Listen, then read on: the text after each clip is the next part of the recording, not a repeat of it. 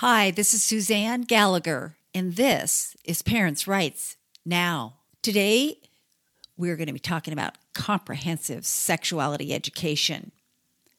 Part 4, Behind the Curtain, SIECUS and CPAC. Sex Ed for Social Change. Let's start at the beginning.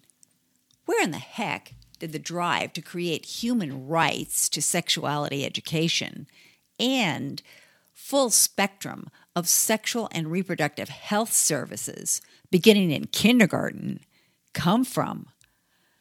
This has been in the making for over 60 years, but like most movements, it did not gain real momentum until the last 20. Now they are in overdrive.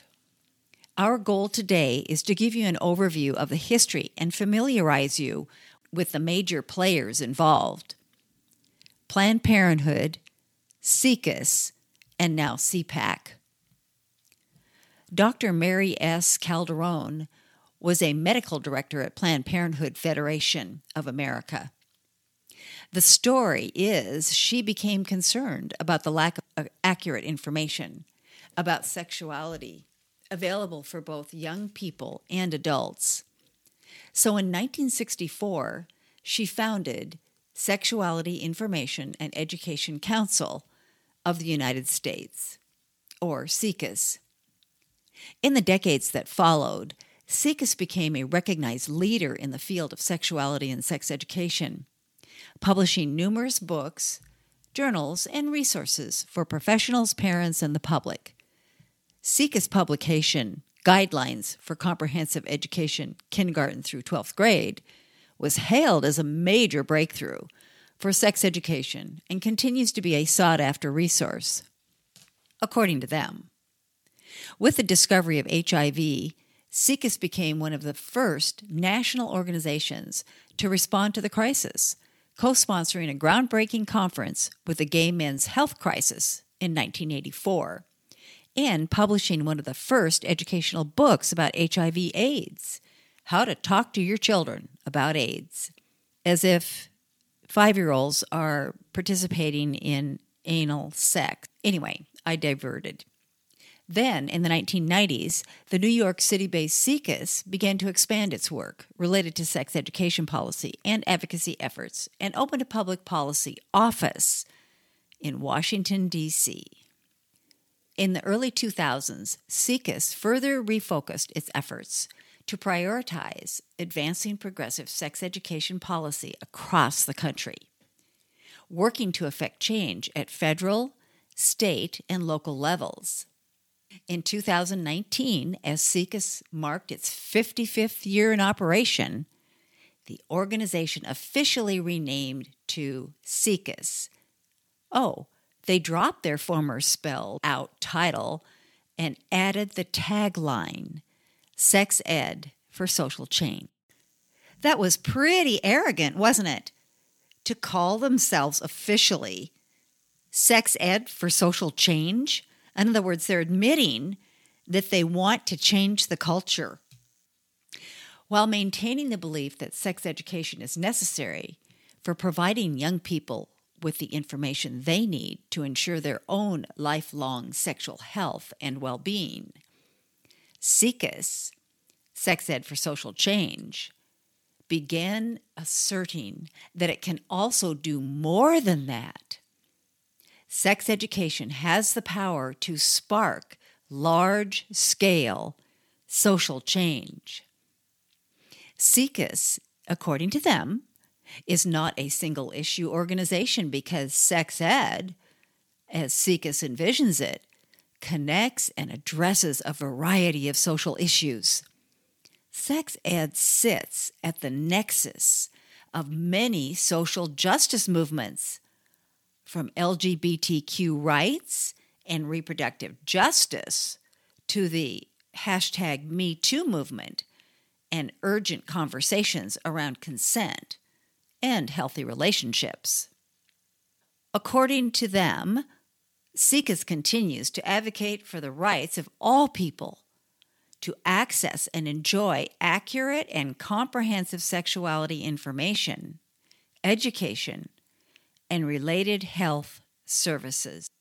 In doing so, SIECUS honors its founding mission while simultaneously working to advance a vision of sex education to meet the needs of the future. According to the SIECUS website, their mission asserts that sex education is a powerful vehicle for social change. They view sexuality as a fundamental part of being human, one worthy of dignity and respect. We advocate for the rights of all people to accurate information, comprehensive sexuality education, and the full spectrum of sexual and reproductive health services. Their vision is an equitable nation where all people receive comprehensive sexuality education and quality sexual and reproductive health services, affirming their identities, thereby allowing them to access and enjoy sexual and reproductive freedom as they define it for themselves. So, in other words, they believe that you and I, the citizens of the United States, have an obligation to provide comprehensive sexuality education and sexual and reproductive health services, affirming their identities for all people at no cost to them, but at their pleasure. Here is a list of their values, as stated on the SIECUS website. SIECUS recognizes that good sexual and reproductive health is a human right. Actually, no, there is no human right to reproductive health. SIECUS advances comprehensive sexuality education as a means of building a foundation for a long-term culture shift that will positively impact all levels of society, particularly issues of gender and racial equity, sexuality, sexual and reproductive health, consent, personal safety, and autonomy.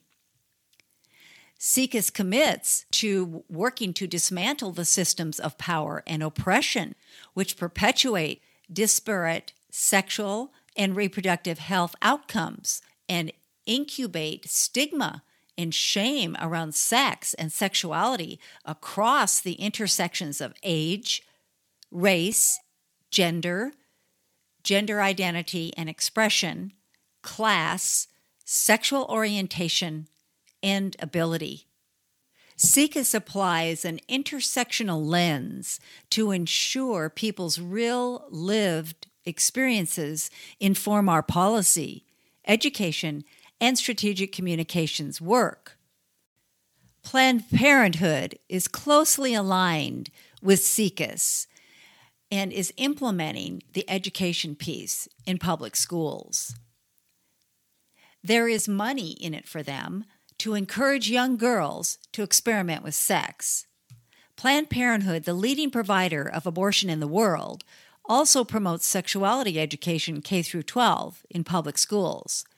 They train educators, often peers, to go into the schools and teach students not only how to have sex, but what to do when there are issues. Planned Parenthood teaches students risk reduction rather than teaching children how to have healthy relationships and to date in groups. Risk reduction is simply telling them how to make the high risk safer by using lubrication and condoms. The next step is to make them understand they need to be tested for STDs every couple of months. The sex education grooms them for promiscuity, grooms them for STD treatment, and grooms them for abortion, according to Monica Klein, a former sex educator. Listen to this from an interview with Abby Johnson, former Planned Parenthood clinic director, as she describes the deliberate business strategy used to access young public school students, creating future abortion clients. Quote, "They don't talk about how they are actually selling patients on abortion." That's the whole purpose of Planned Parenthood, being in our public school system. It's not to really provide sex education to our kids. The purpose is so that they can develop a relationship with your child starting in kindergarten. When your child is old enough and starts going through puberty and they start having questions about sex, the educators are there to say, I know they say this because I was an educator. You can't go to your parents about how you are feeling right now. They won't understand. They don't know what you're going through. But you can come to me because I've known you since you were 5, since you were in kindergarten. You can trust me.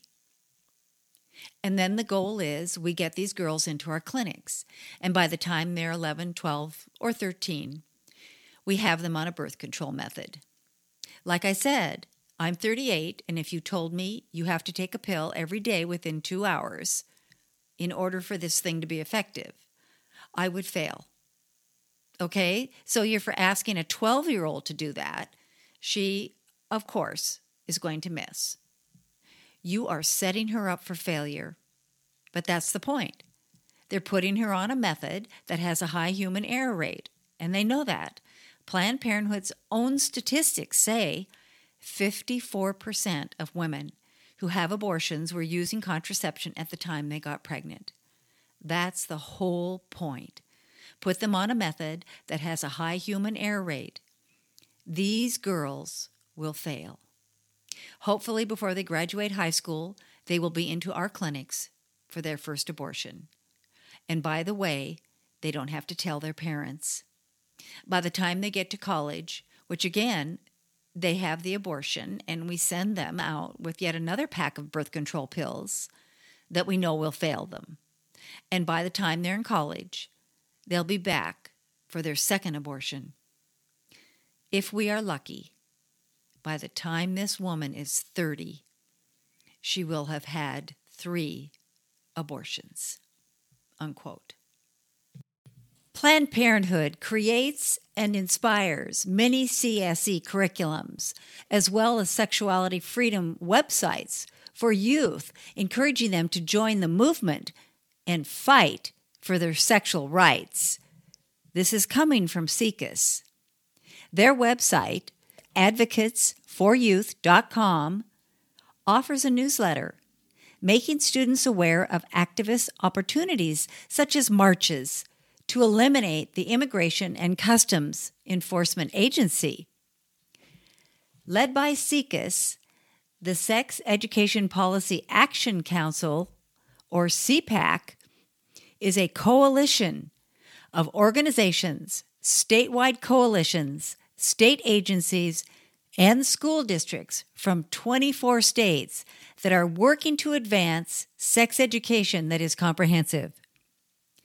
They believe advancing sexuality education, public policy, is more important now than ever, as reproductive health care and LGBTQ communities are under increasing attack. Sex education offers a comprehensive policy solution to teach young people about bodily autonomy, consent, reproductive decision-making, healthy relationships, and LGBTQ tolerance and inclusion. CPAC is expected to grow to include members in all 50 states, the District of Columbia, and eventually, of course, the United States territories, providing SIECUS with an invaluable opportunity to monitor and affect your state legislation. Here are the program goals of CPAC. Members of CPAC will help shape a common narrative to advance comprehensive sex education policy, engage with policymakers seeking to advance and pass sex education legislation, educate federal congressional members on the need for comprehensive sex education, and create a model for expanding comprehensive sex education policy across the country. As you can see, public education is highly involved as a partner with SIECUS in this national plan to promote sexual freedom and healthcare rights. In fact, public education is the key government agency providing distribution for information and healthcare services without parents' knowledge or consent. The following is a partial list of groups who participated in the first annual CPAC conference held in Washington, D.C. last year. Alabama, California, Minnesota, and New York had the most organizations in participation. For example, the ACLU of Alabama, Planned Parenthood Southeast, URGE, Medical Advocacy and Outreach, AIDS Alabama, Magic City Wellness Center, Yellowhammer Fund, Birmingham AIDS Outreach. In California, ACLU of Northern California, Los Angeles Unified School District, Planned Parenthood California Central Coast, Planned Parenthood California Heads of Education, Planned Parenthood Affiliates of California, San Diego Unified School District. In Minnesota, Planned Parenthood Minnesota, North Dakota, South Dakota Planned Parenthood Minnesota, Healthy Youth Development Prevention Research Center, University of Minnesota, New York, Planned Parenthood Empire Acts, New York Department of Health and Mental Health Hygiene, Stop the Shaming, Peer Health Exchange, Girls Inc. of Long Island, Children's Aid, Oregon Youth Sexual Health Partnership, Schools Inc. of the Pacific Northwest, Portland Public Schools. By the way, Oregon Youth Sexual Health Partnership is a combination of the Oregon Health Authority and the Oregon Department of Education. In Washington State, the Office of Superintendent of Public Instruction, or OSPI, Girls Inc. of the Pacific Northwest, and on and on. As we said earlier, there were 24 states involved this year. I want to discuss the vision. SIECUS envisions an equitable nation. And how do they define equitable? Well, they're saying that this would be a nation where all people receive comprehensive sexuality education. Actually, anybody can access comprehensive sexuality education. It's available. It's on the internet. Anybody can get it, read it, and learn it. So we don't need our schools to teach it. Everybody has that right. When it comes to quality sexual and reproductive health services, affirming their identities, well, maybe that's another story. Actually, that isn't a right either. There is nowhere in the Constitution where people are affirmed a right to reproductive health services affirming their identities. So that's pretty much a moot point, guys. Those rights do not exist. They are not mentioned in the Constitution anywhere. Our public schools, now social service agencies, are embracing the SIECUS agenda, demanding K-12 CSE and reproductive health care without parental knowledge or consent for every student. That's the bottom line. They're in bed together, figuratively. I ask you, what is the role of a public school, or any school for that matter? And how does this agenda fulfill that role? In many states, legislatures have already passed mandatory laws requiring this to be taught. Washington State just passed a similar bill requiring K-12 CSE last spring, and they are in a battle royal this November to repeal their legislation. We are watching our Washington affiliate and hoping they can reverse this trend. We cannot allow this to continue, and we cannot allow them to fail, because if they fail, we will all fail. This is a battle for my state, your state, and our nation. Please consider the most generous contribution you can make to PRE for signage and flyers. Go to our website and donate. Thank you for your support. I'm Suzanne Gallagher, and this is Parents' Rights. Our rights now. Please forward this to your friends. Do you know any parents who don't have any time to read lengthy emails? That's what the podcast is for. You have complete control over your access to this information, and you can share it. Share. Please send it to your friends and invite them to subscribe to Parents' Rights Now. Don't forget to register for the Northwest Safe Schools Summit, featuring Walt Heyer, Heidi St. John, Bernadette Broyles Esquire, and Rebecca Friedrichs. Check out events on our website. Parents' Rights in Education is a tax-deductible, non-profit organization. We rely solely on your contributions. Help stop sexualization of our students in public schools. Together, we can do this. See you next time to learn more about parents' rights now.